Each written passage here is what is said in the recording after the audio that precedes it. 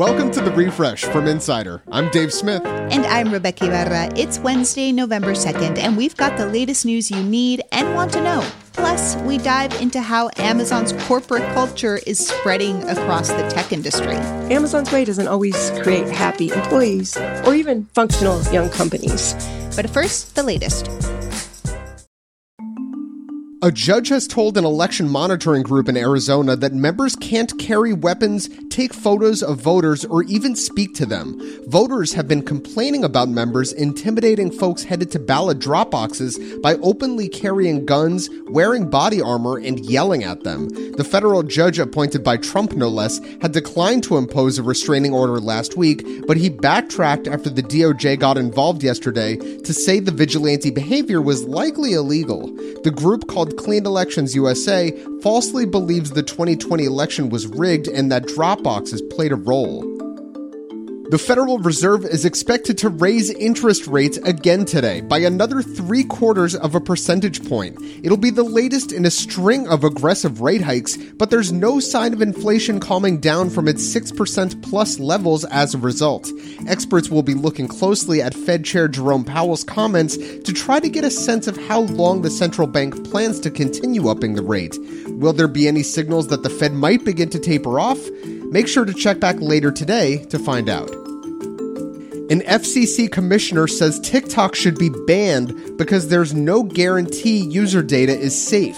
Congress would ultimately have to make the call here, but Commissioner Brendan Carr told Axios he thinks the U.S. government has no other option because of growing concerns user data is making its way to the Chinese government, claims he repeated in another recent interview with the Conservative Heritage Foundation. The whole dancing memes and all that is simply the sheep's clothing. And underneath, the application operates as a highly sophisticated surveillance tool. It is pulling all sorts of information from your phone. TikTok says it is confident of reaching an agreement with the U.S. government on security and possibly divesting to a company here to run separately.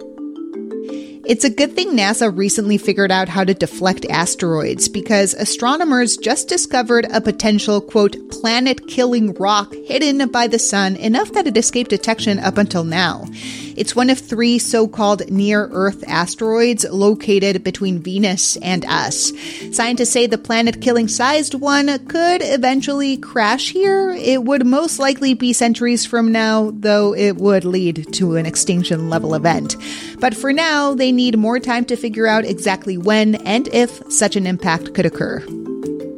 Some people are desperate to go to Stanford University, and who can blame them? It is a pretty sweet school. Well, one guy from Alabama took it a little too far. William Curry pretended to be a student and lived in the basement of one of the dorms for almost 10 months before finally getting the boot. A Stanford spokesperson told the LA Times that Curry had been told to stay away from the campus multiple times after he had broken into other buildings and harassed students. But Curry, who posed as a sophomore studying pre-med and recruited to the university's track and field team, was being let in regularly by, quote, sympathetic resident assistants. This is a good PSA for tailgating. If you live in a building with other people, don't let in folks you don't know.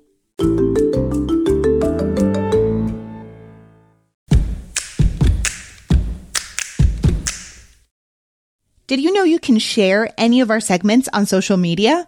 Just look in the description section on your podcast app and you'll see a little share link next to each story. It's super easy. Give it a try. Now for a look at the ways Amazon's corporate principles are spreading. Hundreds of former Amazon employees have gone on to start their own tech startups, and many love Amazon's management culture so much, they've tried to copy the elements of that culture in their new workplaces, often with mixed results. Julie Bort is the editor of a new series at Insider exploring the so-called Amazonification of corporate America, and she's here. Julie, what are some of the defining traits of Amazon's culture that former employees are trying to copy when they leave? Well, Amazon has this list of 16 corporate principles that include things like customer obsession and disagree and commit and frugality. They also have all of these other management practices that we've heard about, like 2 pizza teams. So that's sizing your team that 2 pizzas can always feed them, and 6-page memos before meetings where people write up literal 6-page memos and they all read the memo before they do every meeting. And so almost all of these were spearheaded by founder Jeff Bezos. And at Amazon, people pretty much use all of them, right? So they want to imitate Bezos. And there's even a term for that. They're known as Jeff bots, right? So, and when they found new companies or they go to other jobs, they tend to want to take all of them with them to other jobs. And our reporting finds that there's, over 600 startups with at least one Amazon founder. And there's been at least 90 VPs or hires that have left the company for greener pastures since 2001. And so we're calling this phenomenon of people leaving Amazon having been trained in this very stringent management philosophy and going elsewhere, the Amazonification of the tech industry. Is the thought at all, well, it helped Amazon achieve world domination, why wouldn't it help my startup or my company? I mean, definitely, right? And so Amazon is one of the most successful companies of all time, right? And it's doing things at a scale that few others in the world are doing. It's got millions of customers and billions of transactions daily. And the tech industry also completely worships success at scale because it's very difficult to do.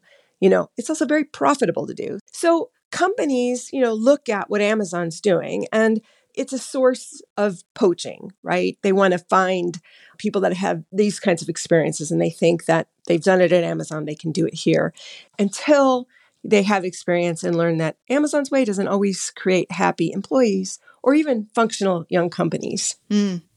What's an example of a company that has gotten hung up adopting an Amazon-style culture? Well, the one that comes to mind is we did a story recently on GoPuff. So GoPuff is a same-day delivery service that grew rapidly during the pandemic, and it heavily recruited from Amazon because a lot of its business needs are logistics, and that's an area where Amazon is just unbeatable in the world. But Amazon doesn't do a ton of manager training, sources tell us, right? So what they do is they train people on their own culture. So those managers, those Jeff bots, if you will, they didn't just bring their logistics know-how with them to GoPuff. They tried to bring Amazon's mechanisms with them, but much of that backfired. Sources told us that GoPuff, like pretty much any startup, it just doesn't have all the processes in place to measure everything like Amazon does, much less to sort of press workers to meet those kinds of metrics. And you're not going to get the same buy-in when you're in a completely different company. And I guess, is there any concern or danger even based on the reporting in the proliferation of this kind of corporate culture? There is. I think some of it will be self-correcting, but some of the scary part of it is that Amazon is a company that is completely built on metrics. And it makes sense in their world of e-commerce and retail where margins are thin and you need to watch everything. And I think there's been a lot of speculation that Amazon takes it too far. This absolute adherence to metrics, that you come up with a goal and you measure it. And if you don't meet the goal, you ruthlessly cut or you press people until they get that. I think that isn't the best thing to be spreading across, the entire tech industry. It seems like each one of these people need to then understand and recognize that the way they did things at Amazon isn't necessarily the only way things can be done. And in the meantime, their employees have to sort of suffer or live through that.